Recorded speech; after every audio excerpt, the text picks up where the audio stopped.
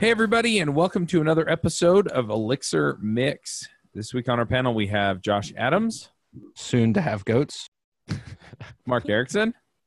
Hey, friends. I'm Charles Max Wood, tempted to get goats. And we have a special guest this week, and that's Tiago Duarte. Yeah, exactly. Hi, guys. Do you want to introduce yourself real quick for the folks who don't know who you are? Yeah, I mean, I'm a software engineer by heart, so that's what I started. That was my official profession. But then I opened up a company called Collective in Portugal, and we do software development. And at the moment, I'm doing a transition, the sad transition from a software developer more to a CEO and more team manager. And that's my current status. And we betted on Elixir since the beginning, so 2 years ago. And so we are just exploring Elixir right now and having fun with it. And that's basically my status at the moment. Nice. I know a little bit about making that transition from developer to CEO. So yeah, it's a bit of a sad path. I'm still not sure if I want to do that fully, like fully transition to that, or if I just want to code. Because I like coding. It's really fun and learning new things every day. And I feel that I can talk better with a computer than with a person. I don't know if it's just that I'm in the middle of transition or something like that, but that's my feeling at the moment. Gotcha. Well, we brought you on today to talk a bit about adopting Elixir. And you actually recommended a book, Adopting Elixir. Is this something that you wrote? No, this is a book actually from... this is the Ben Marks and Bruce Tate book. Yeah, exactly. It's quite new, but I bought it as soon as it got out. And it's really nice for someone to have an overview about everything, how to sell Elixir, what is it good at, the problems you might have. There is like stories about companies who adopted the problems they had also. And I thought it was a great book to share.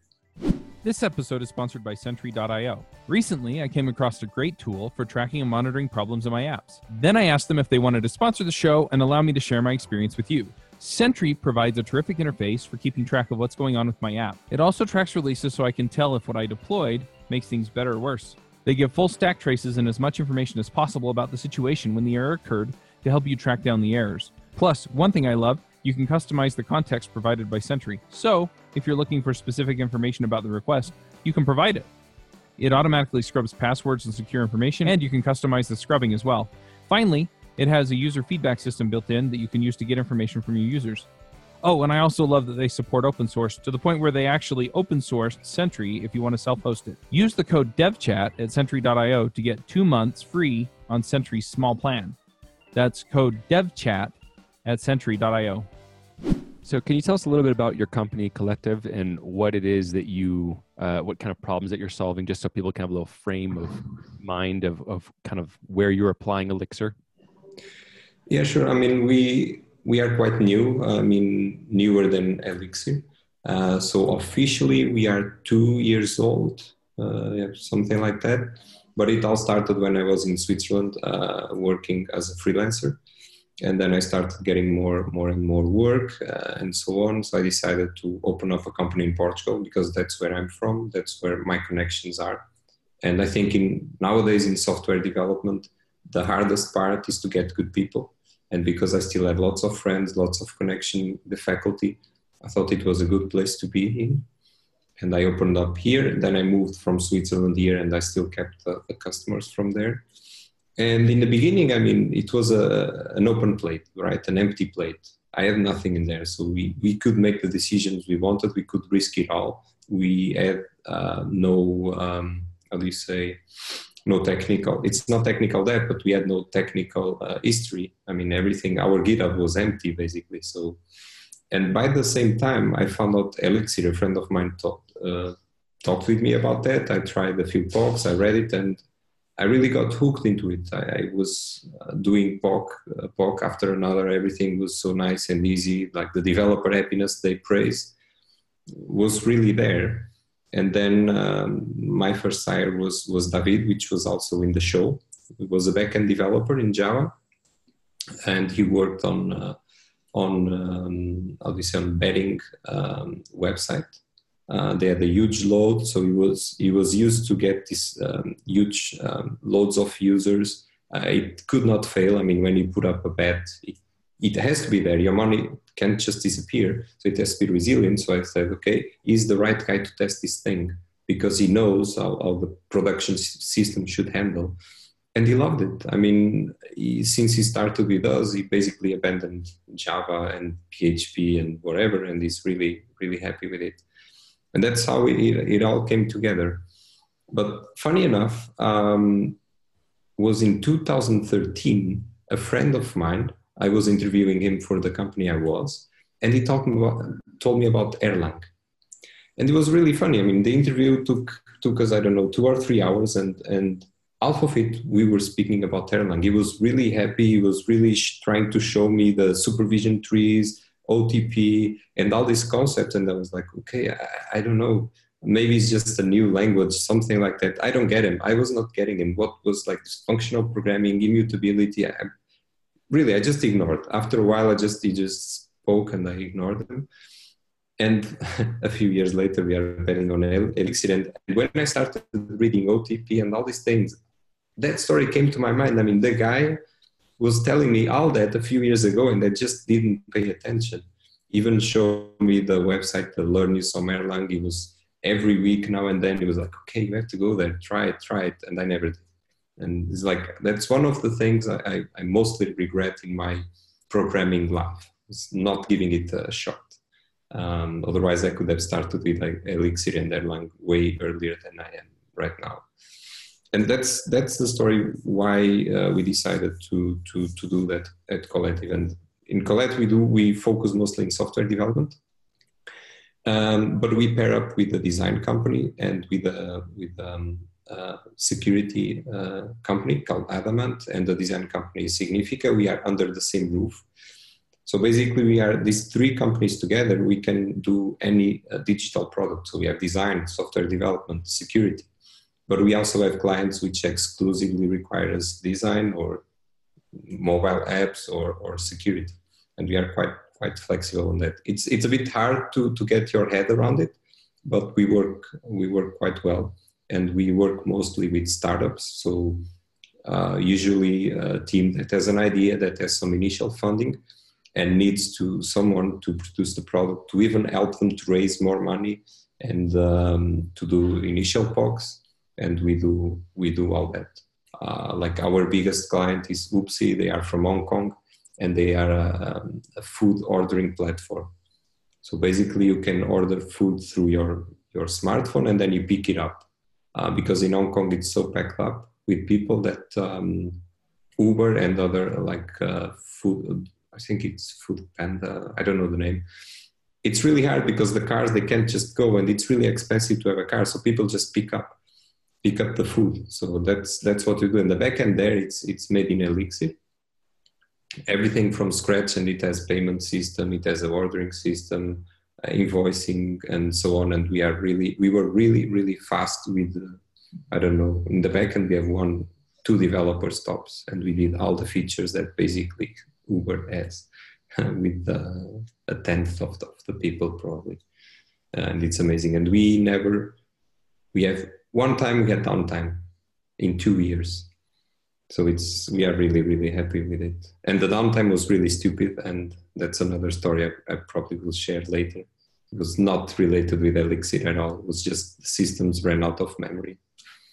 And that's the next. I don't know if you wanna talk already about that, but that's a funny thing. Well, there was a lot in there. I'd love to, like, we can tease out a few different topics in there. It took me so long. I get really deep when I talk about this, like the whole story. That's cool. When you're talking about like your first introduction to Erlang, and you're like, I just don't get it. And I thought of Josh and how he had a similar, like you've expressed that idea as well, Josh. Along with regrets 10 years later or so when I actually came to Elixir. Yeah. But it is interesting. Like we've talked about this before. It is interesting that the syntax really is important. If nothing else, it's for that first initial impression. Just like, how does this feel to me as a language? And I think Elixir's really nailed that. And that is one of the, I don't know, you could say it's a criticism of Erlang, just that the way it is expressed is very foreign. I view it as a criticism of us as humans, because definitely I now fall into the camp of, when I see an Erlang related Hacker News post, I scroll to see how long it takes to get to the first one that says, oh, but the syntax. Yeah, but I mean, it's interesting because in the faculty, my first programming or the programming language I learned, in fact, it was Scheme. It's from MIT and it's purely functional. And I had it in the first year, like for a semester for 6 months. And then the faculty just abandoned altogether functional programming. We moved immediately to Java, to C a little bit, to C++, and then we moved to object-oriented programming. And we didn't talk anymore about functional programming. We did Prolog, again, 6 months. And then they abandoned. And nowadays, I don't get why. Why do they focus so much in OOP? And I mean, we had 10 semesters. And in 10 semesters, I only get like 2 languages which are functional. I honestly don't. I strongly believe that it's because educational institutions have become means to push out factory workers to sit in chairs. Yeah, probably. Yes, probably. I mean, Java Enterprise, that's the most used language. I mean, that's kind of why Java was made. Yeah. And that I don't get. And also it didn't help, of course, that even Scheme and Prolog, that it was really weird, the language, the whole, even to read the code was weird. And Erlang had the same. Nowadays I look a little bit into Erlang and it's a bit hard. And Elixir got everything, like the beauty of the language. It's really well written. You can read it, understand it quite quickly, and still have the concepts of functional programming, immutability, and so on, pattern matching.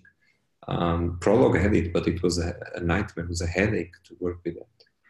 We've had some discussions at work recently about, we're all like, so most of the companies using Java, and then our smaller team is using Elixir, and we have some legacy Ruby stuff as well. But what? Think I'm getting up all ready for a rant or something? No, it's just funny because it feels like, within different communities, it's like, yeah, well, most of the company uses this language or this feature, or this, and we're, our team's different in some way. And anyway, I just think it's funny. You're kind of the weirdos in the company. Yes, it is funny. But like one of the things that we were just talking about this recently, and how we don't miss a lot of the OOP kind of, patterns. And part of that discussion was like, when you first come to Elixir, like, coming from Ruby or something else, I really leaned heavily on an integrated debugger. And then one of the other coworkers was saying how when he first came to Elixir, he didn't even miss a debugger because you don't need one. Like, just doing some like inspects and things like let you know what's going on. And really it's like, it's true, because when you're dealing with OOP, you're dealing with like, I'm passing this object and it's being touched by all these different methods and functions that are being called, and it's being modified and mutated. But I don't see any of that as that, like looking at the code, I can't see that directly that's what's happening. So I need an integrated debugger to just show me what's happening, to make it apparent and kind of expose the actual behavior of the program. And like when you're dealing with a nicely designed functional programming approach, like you just don't have that need as much. There is like debugging tools for Elixir and stuff, but I really don't use them. I guess my question there, because I'm still picking up Elixir. I still mostly live in Ruby world. My question there is that because of functional language, or is it more because of the purely mathematical aspects of functional language that force you to do things like immutability? And so it's more a particular aspect of it as opposed to, I mean, I get what you're saying about OOP, where I don't know if I'm passing this by reference or if it's making a local copy of it so that it can modify it without modifying global state or this or that or the other. I get why we have the buggers up there. But yeah, I'm wondering, is that more just a function of some of the features that we talk about when we talk about functional programming, or is it the paradigm itself? In my experience, it is sort of the paradigm itself. So like when I'm using a debugger, it's almost always because there's some state somewhere that I need to check out because it's not what I expected, and it's hard to get to that point. And so like I don't use the REPL in Elixir nearly enough, but the other day I had a bug because I wrote a bug, and I was trying to figure it out, and I was just consistently recompiling the module till I worked it out, and the cycle took me all of 5 minutes to go through 20 or 25 iterations before I finally figured out what I was doing wrong. And I didn't need a debugger. I just needed to, I printed out the terms and then I passed them in and just copied and pasted the function after I made changes.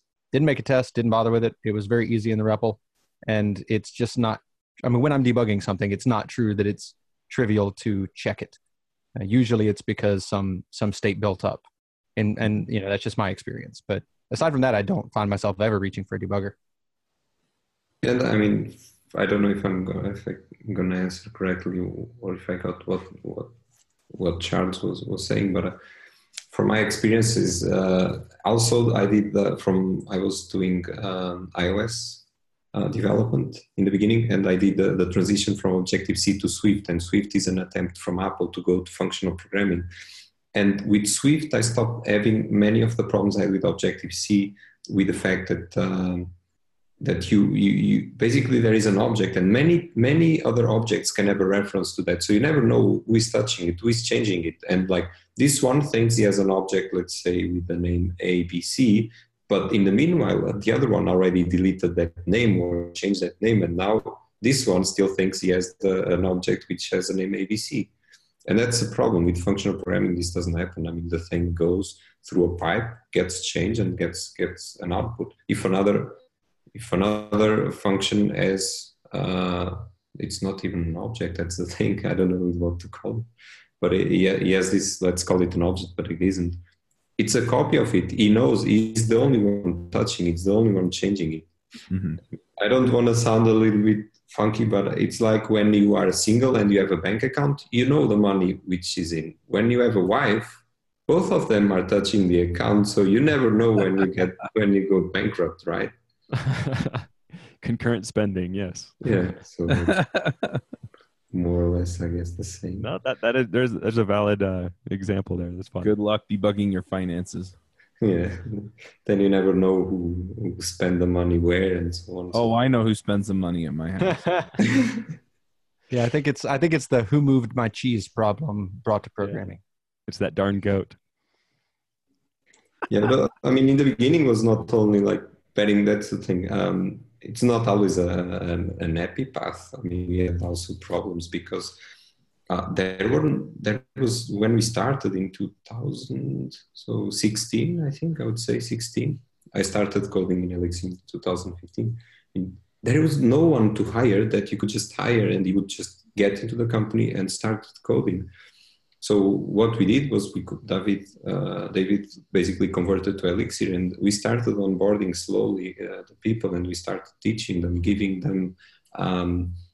The way we do is we have usually pro bono projects, so projects where we don't make a profit. Sometimes even make a loss, like environmental projects, stuff like that, like we have right now going on.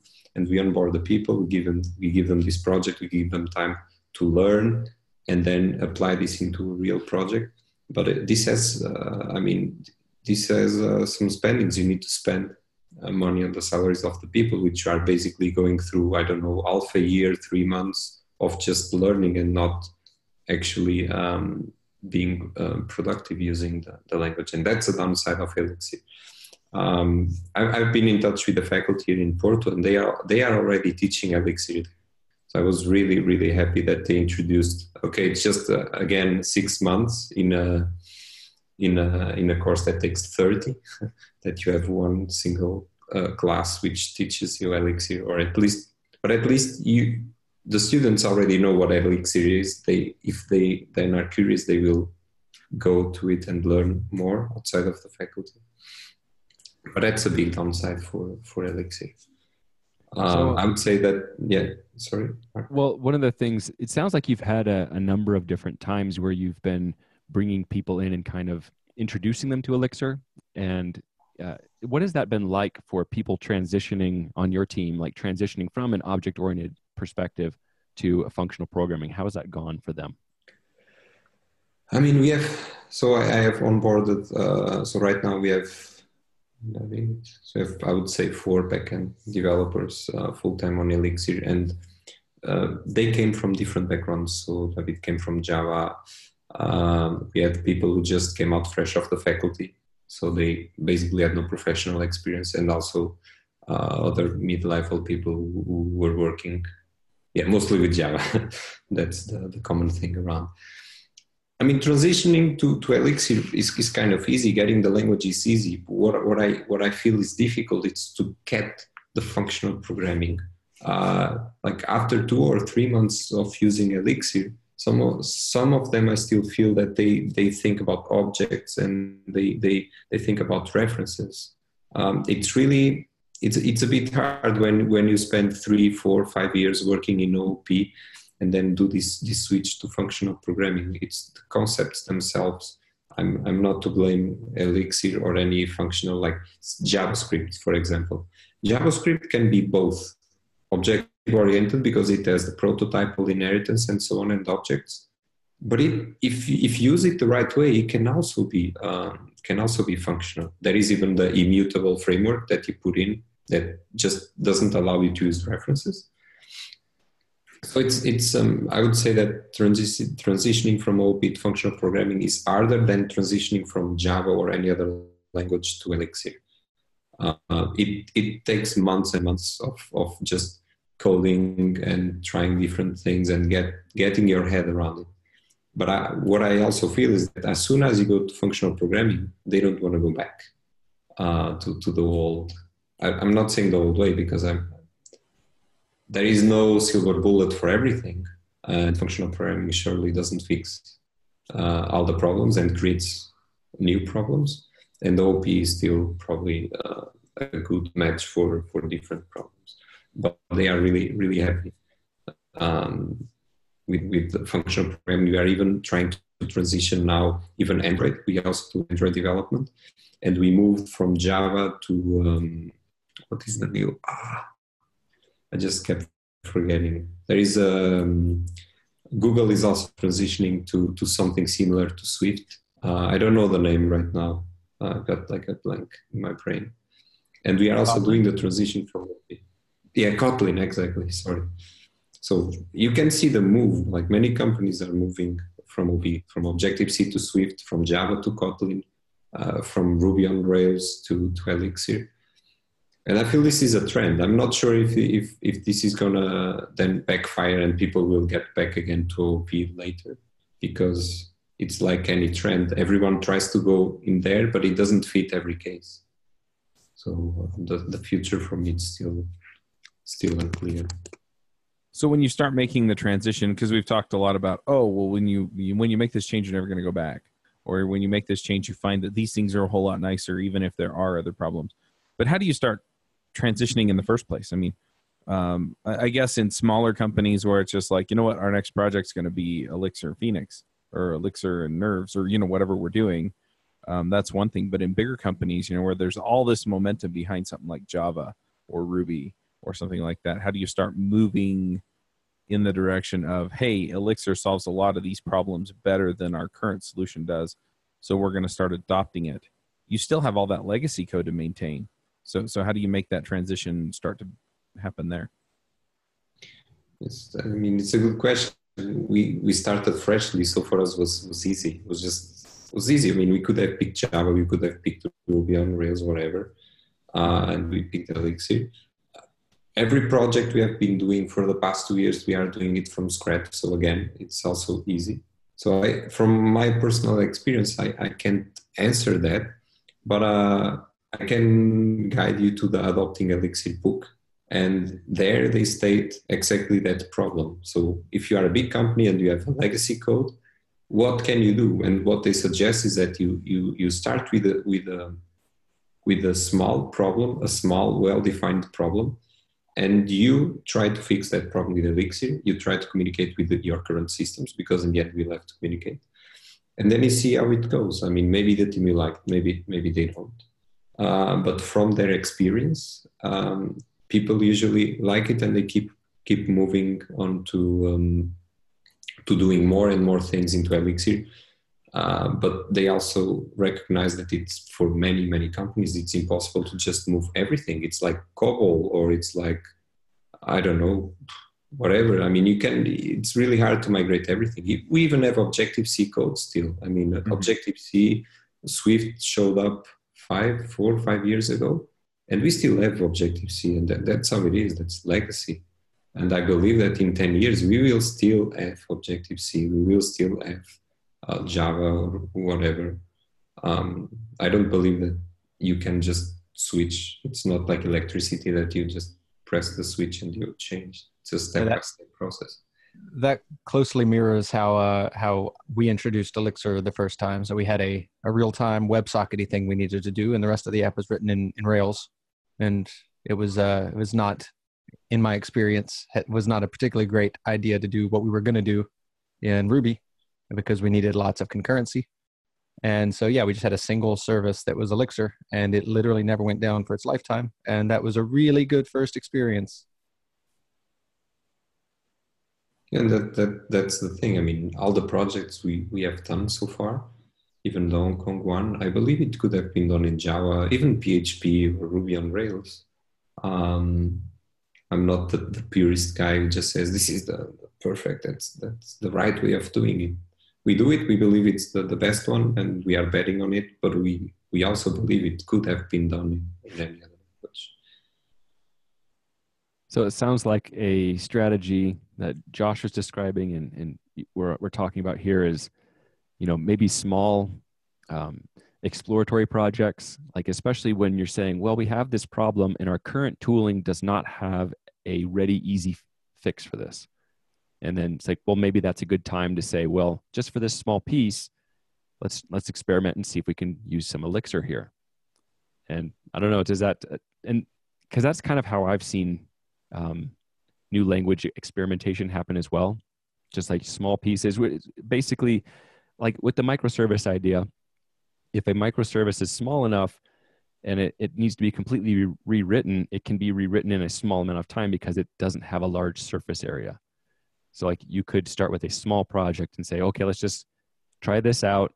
If it doesn't work, it's not that expensive to throw it away, as opposed to we're going to we have like a monolith that has been developed over 5 years of time. Let's rewrite it all, right? That might not be a very smooth transition. Yeah, I mean, definitely not, especially because the people will dry out. I mean, if you pick something big, people will just be tired, and you will never go through with it 100%, and you'll just abandon that. We tried that. I tried that. One of my current clients, we used Polymer, and we are now moving to Vue.js. And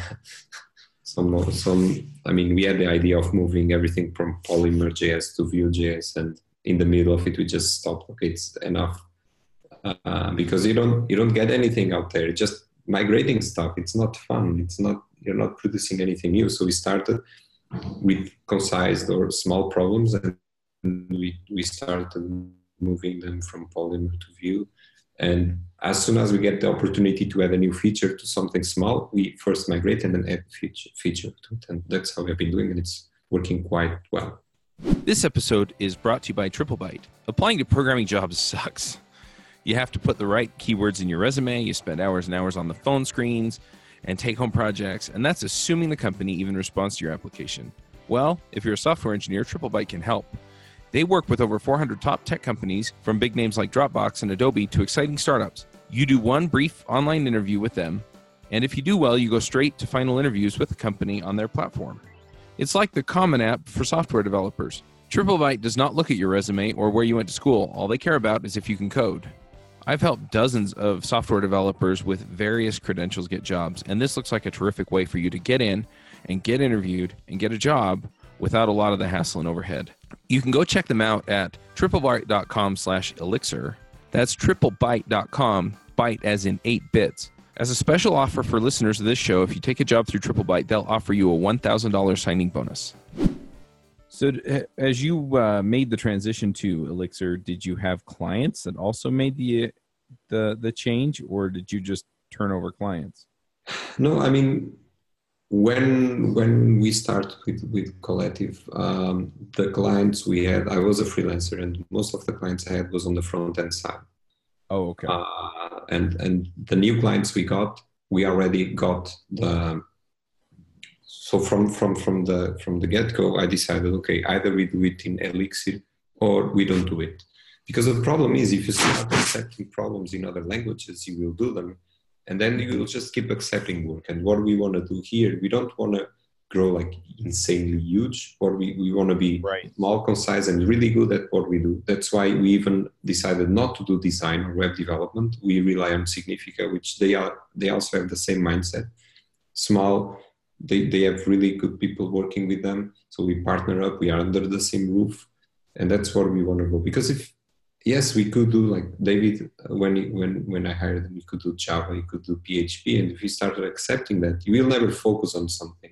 And we want to focus and be great.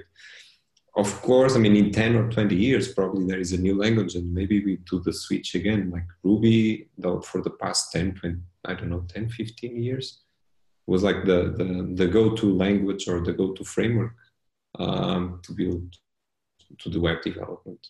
And nowadays, Elixir showed up, and I think it's eating up a little bit of the community. And I see lots of Ruby on Rails developers switching to Elixir. And it's just a prediction, but I believe that Elixir is basically gonna, for all the new projects, it's gonna replace Ruby on Rails.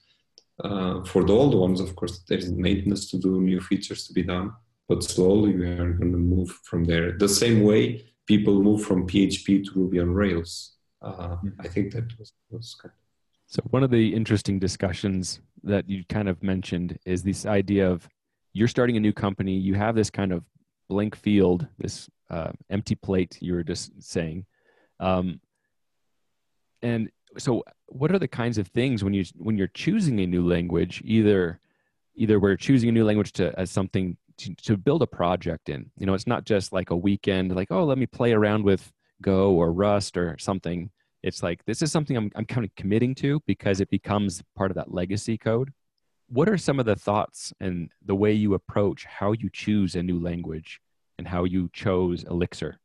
I mean, firstly, we had to do with POCs. I mean, we started with small POCs. I also asked opinions from different people with experience. And there is, I mean, I was not 100% sure that the Elixir we would be able to build everything we wanted or we needed or the clients needed with Elixir. That's a fact that just I have to admit it. But I had to do the bet of going for it. I mean, we tried when we have like a new customer or at least a prospective customer, and he has some different idea that we never tried. First, we do a POC just with that part to see if it is possible to be done with Elixir, and then we do it. So far, we had no problems at all. If you see, we are moving from IPv4 to IPv6, right? There are many, way more devices connected with the internet. And a household, I don't know, 10 years ago had one computer connected to your router, maybe two, a cell phone. Nowadays, a family of 4, I mean, the kids, they have cell phones. The parents, they have cell phones. The kids have tablets or computers. The parents, same thing. The fridges start to be connected to the internet. I don't know why, but they are. Everything is connected. So a household nowadays has probably, 10 at least, and I'm being really conservative here. In the next 10 years, you will have 20 or 30. So the systems nowadays, they have to be, especially with IoT, they have to be constantly connected with the devices. And it's before we are moving from a REST APIs, which are just, okay, I ask you the page, you give me the page, and in 5 minutes, I ask you again another page and give me another page. Nowadays, we are moving to more devices connected like 99% of the day to the servers. So the servers have to handle lots of simultaneous connections. And the previous systems, they were built for the old way. So the old REST way: request, response. And also something I saw in Elixir is a system which is built to be fully connected most part of the day with millions of connections at the same time. And even this affects everything, even design. That's what I've been talking with the designers here, is before they were building the pages, like, okay, you have a page, you press the save button, you go to another page, and stuff like that. So always, but they now have to think that a page is just a mutation. You just start mutating stuff as you go. You click here, it changes there, and you never leave the page. You have this constant connection with the backend. The flow of information is constant. That's why we are moving from IPv4 to IPv6, from HTTP1 with a single connection to HTTP2, which basically keeps the connection alive, and you have a bidirectional communication. Not only the page tells the server what to do, the server is now telling the page also what to do. And I saw that in Elixir a few years ago. I was really amazed by the forward thinking. And if you think about Erlang 20 years ago, I think they were far ahead of their time. That is an interesting observation, just that there's, the change from the request response cycle to moving, like with the IoT, that's more of a streaming information. And that is an interesting perspective, just like a lot of the existing web frameworks and everything are really all focused around like the REST request response. And, Phoenix still supports that. But, you do have WebSockets and, like with LiveView, we're talking about the gen servers on the back end pushing state changes to the front end client. So yeah, that is a really interesting perspective. And I do think Elixir is really well positioned to solve some of those problems. Yeah, that was my idea too. Of course, it's only predictions. You never know where it's going to end up. And more, what I notice is we are even trying to push the designers and web developers to think this way. Just the old request response way of doing things is changing. We can do better. And we are using more and more sockets, and we are moving away from the controllers into sockets. When we talk about Phoenix, we use a lot of Phoenix, not only Elixir. So I guess I'm not sure where we are going to be, but we are pushing more and more, and I hope that we build some project where we only use sockets. It's hard and it's a big aim, but we'll see what we can do in there. So I was hoping maybe you could tell us that story you kind of alluded to earlier, which was you've deployed this new Elixir system, and then you're having like system crashing, and you're like, oh crap, this tool cannot do what we wanted it to do. I think why don't you go ahead and tell us that kind of story and that experience, and I think it's fun. Yeah, that was also, was the first time I was doubting about the properties that Elixir came with, like this resilient system, this not crash state because of it crashes, but the supervisor just put up the processes up again. So we had this project. The project consists of, I cannot reveal much of the details because of the NDA, but basically we grab data from multiple sources. So you have a project and we grab data from, let's say, Facebook and from other pages. We aggregate this data and then we do analytics over this data when we grab it all together. And every X hours, we do this scraping. So we have, let's say, big amounts of data, because if every 2 hours we get out all this data from the different sources, then the client basically can go to the dashboard, and we have to load all this data and do the calculations with it and output it. And after, I would say, 2 or 3 months of the system being live, it went down, just crashed. And we didn't know, because we use apps for the crash reporting and not bug reporting, but crash reporting. But AppSignal had nothing. We went to the crash logs; they have barely nothing, and we started to blame Elixir. So why is this thing going down? It should heal itself. It should put himself up. So if a gen server goes down, it should go up. And we spent quite a few hours, because in the community, not many people had the problem of a system going down. So no one really looked into this kind of problems. There was not much information about debugging because it barely fails. And this was a big problem. And then we realized that was not Elixir failing. We are using AWS, and we were using an AWS machine configured, I think, with only 1 gigabyte of RAM. And we were exceeding that gigabyte of RAM. So AWS was just shutting down the service without giving us any notice. And the system, then the AWS machine would reboot, but would not reboot the Phoenix app. And we found this out the hard way. I mean, we had, 1 hour downtime for the first time. And then we actually created an article about to help people how to debug, how to analyze crash logs, how to analyze memory usage, and so on. And to alert people that sometimes, especially using AWS, the machine can just go down without giving you any warning. So we were blaming Elixir or Erlang for something that it was not its fault. So far, we haven't found a problem that we could blame Elixir. We can blame the infrastructure, we can blame the developers mostly, but we haven't found a place where we could, okay, this is a language problem. Yeah, that is fun. Just I've been that person who's made the mistake, and I just wrote something wrong. And when you start dealing with the clustered environment, it ended up not recovering well, and that was my fault. That was my design problem. But yeah, so I think it's great to go ahead, Josh. I was going to say, so I have an interesting question for both of you then. So, okay, doing the sort of 5 whys, getting to the root cause of the actual problem.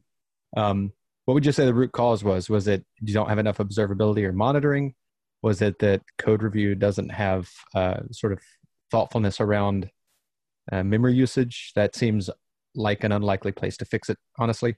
Like probably when people are reviewing code, that's not a thing they're going to do successfully 100% of the time. So what would be the proper fix that sort of systematically would avoid this problem for you, for each of your problems? I mean, first, I mean, I don't know why, but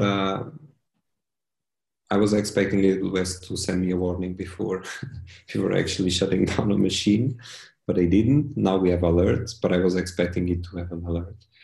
But there was a problem with the way we were programming. We were abusing too much of Ecto. The problem was we were using Ecto preloads. And stupidly, we just said, okay, let's put a preload here. We need this data. A week later, okay, we need data from another table here. Let's just put another Ecto preload. And just kept adding and adding and adding until it just broke, because we were loading. Every time we would go into a dashboard, we would load, 100 megabytes of data, maybe more, and that's insane. That should not happen. So it's also our fault. But like a fix for that might be to have a policy of having, like, say, use Prometheus and Alert Manager and get an alert when memory goes over 80% usage. Just as an example, I'm trying to figure out, okay, this is a problem, and I've run into a similar problem, and how can I distill it down into like a policy that avoids that problem in perpetuity? I mean, what I would do is, if it would be great if in the unit tests and the integration tests that we have, that it also analyzed the memory usage fit. And if there was, a spike or a difference between the last test, it would not allow your code to pass. The same way as you have performance testing, and we have functions where we say, okay, this function has to run under, X seconds. And if that thing doesn't, so when you do another pull request and the function just spends the double of the time it spent before, the pull request cannot be merged. And maybe there would be a way of doing that with memory usage. And maybe there would be a way of a pull request not be allowed to be merged if you are spending more memory than the previous pull request, or if the memory usage just goes over X megabytes. Maybe just a wild idea that I had right now. But of course, that would require the Elixir team to jump in. In practical terms, we just added in AWS alerts if the memory goes over, I think, is 75% of the capacity of the machine. And also we allowed auto scaling, which we forgot.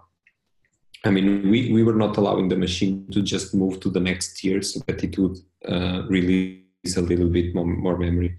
So it was a new mistake that we made at the time, and we will never make it again for sure. Yeah, so I think it would be awesome. This probably exists somewhere, but to have sort of a list of kind of table stakes monitoring / observability alerts about a system, because it strikes me as like you're not going to solve that problem with unit tests or with CI probably. Like, yes, technically you could, but I've worked in a lot of teams and it's just not like everybody's got to finish another feature or else the product manager is going to yell at them.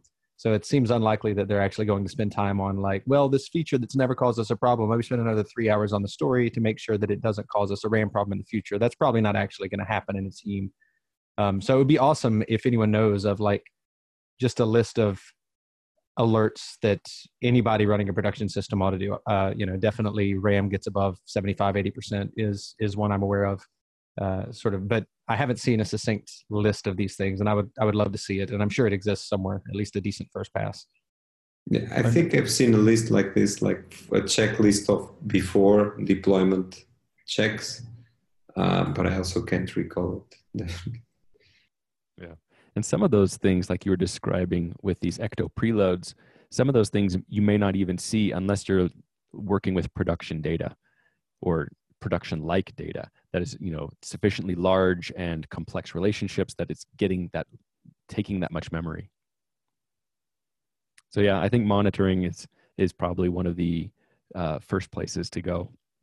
And so Josh, you'd asked about my experience too. So what ours was with the project I was working on, we had a cluster, an Elixir cluster, and I was doing a Gen server, and it was supposed to be, and it was a globally unique name, and that worked great in my local testing of my cluster on like clustering on my machine.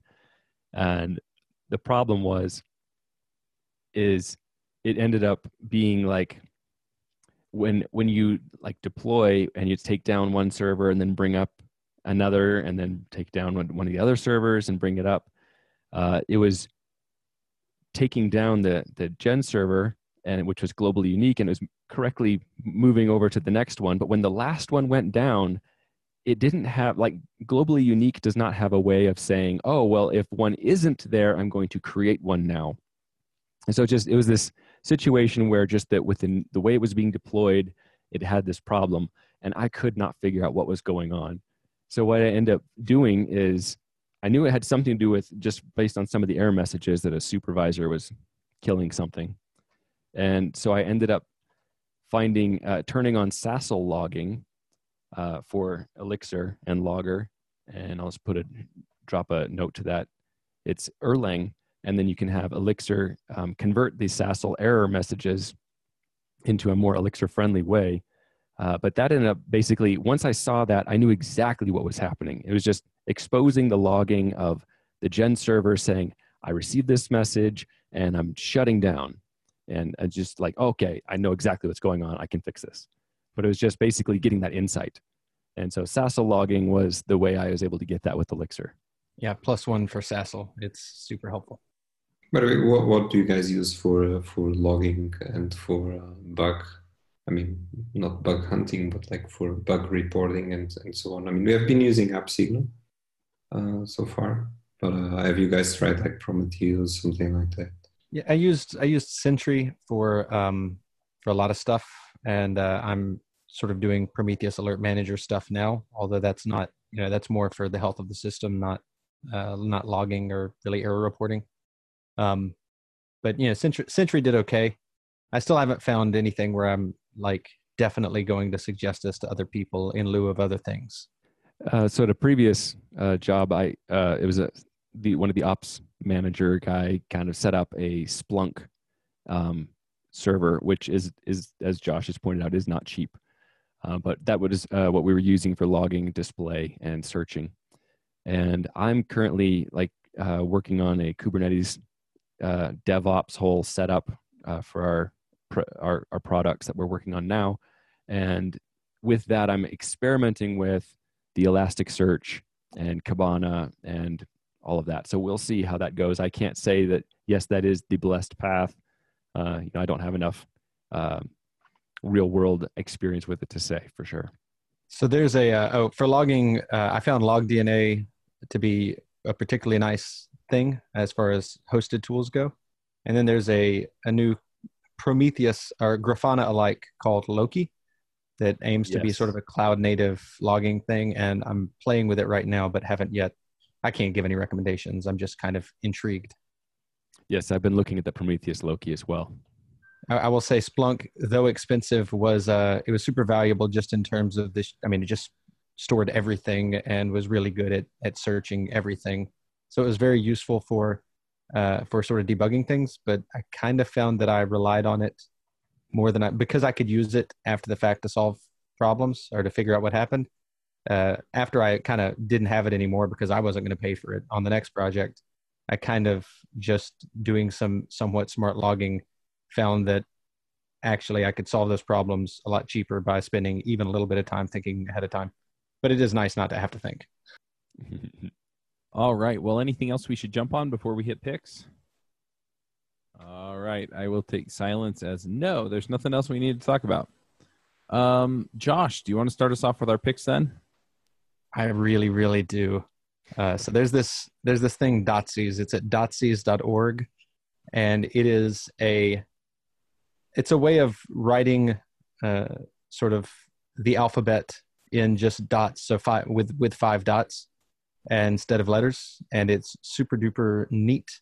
And the site itself is particularly cool. I mean, this is not a highly valuable thing for you to do, but it's really fun if you like sort of mind bending, because the site works its way through teaching you to read English in not letters, but these sort of 5 dots.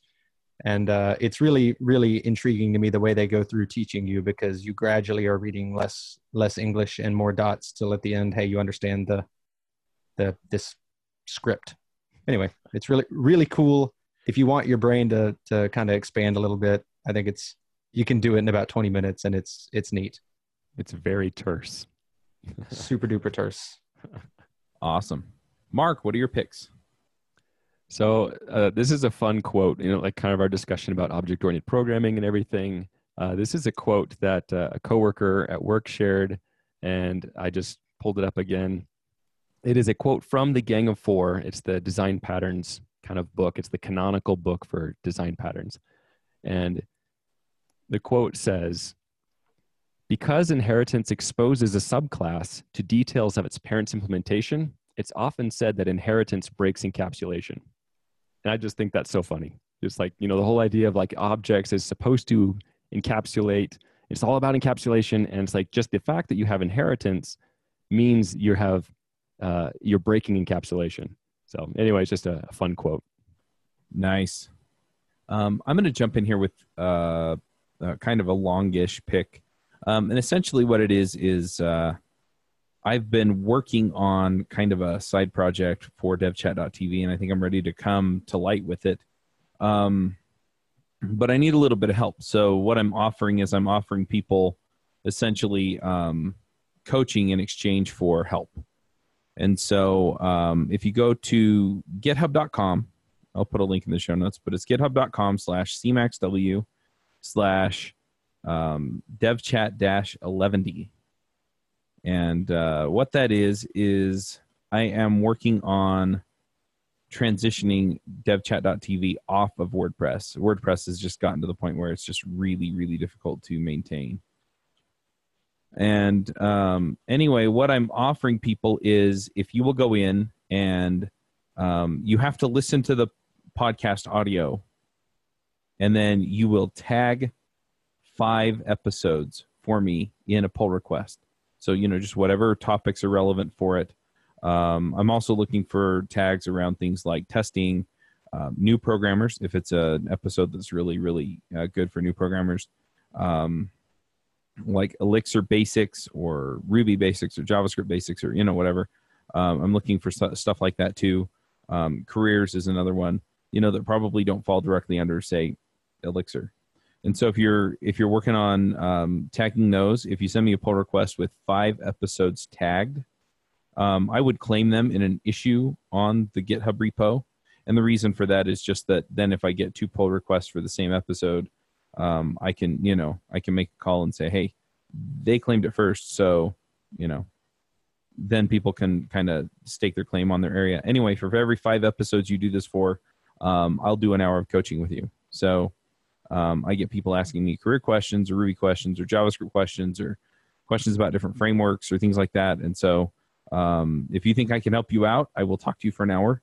But anyway, this is a way to do that without having to pay my exorbitant fees for coaching. So anyway, this will really help me kind of get the rest of the site together.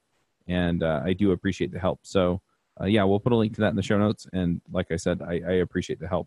I may do the same kind of thing for show notes because some of the episodes do not have show notes on them. And so I may need to go back and have people fill those in too. So yeah, anyway, let's start out with the tagging though, because the tagging helps me organize things so people can easily find episodes that are applicable to what they're doing. So anyway, that's my pick. I'm not going to take too much more time talking about other stuff. Tiago, what are your picks? I mean, can I pick a book or should I pick something specific? So I like the last book I read. It doesn't have to be Crazy at Work from Basecamp. I'm a big fan of them. And I think everyone should read it, especially if you're working in technology, because from my experience, people in technology tend to work many, many hours during the night. I mean, having not a healthy lifestyle and so on. And this book really, it's really interesting. You can have small chapters, and all of them are relevant. Some of them I don't agree 100% with all of them, but most of them I do. And it's a great book again from Basecamp. It's the guys who wrote like Remote and so on. And I think this is the best book so far from them. It's fast, it's easy to read, and you can read small stories one every day. And for us, it's really, or even for me, it's something I really try to follow many of their advices. And they have been around, 20 years. They belong to the core team of Ruby on Rails. So I have a big respect for them and for the knowledge they share. Cool. If people want to find you online, where do they go? I mean, I'm on LinkedIn, on Twitter with TMP Duarte. Funny enough, TMP is not temporary. It's just my name. But when I created the handles for Gmail, I was not in the tech faculty or in the engineering faculty. So I thought it was okay. T from Tiago, M from Miguel, P from Pereira, and then Duarte. And I thought it was funny. And when I got into the IT faculty, engineering faculty, people started mocking me because TMP is usually for temporary stuff. And but I think it's funny. I kept it and I use it on Twitter, on GitHub, on LinkedIn. I will share with you guys the links if you want. And that's where I mostly end. I abandoned Facebook altogether since they changed their algorithm for showing what they think you want to see instead of showing by timeline. And since then, I abandoned Facebook, so I'm not there. All right. Well, thank you for coming. Thank you very much for having me here, and hope to talk with you guys again or any of our Elixir developers probably. Yep, we appreciate you coming. All right, folks, we'll wrap it up, and we'll catch y'all next week. Bandwidth for this segment is provided by CacheFly, the world's fastest CDN. Deliver your content fast with CacheFly. Visit CACHEFLY.com to learn more.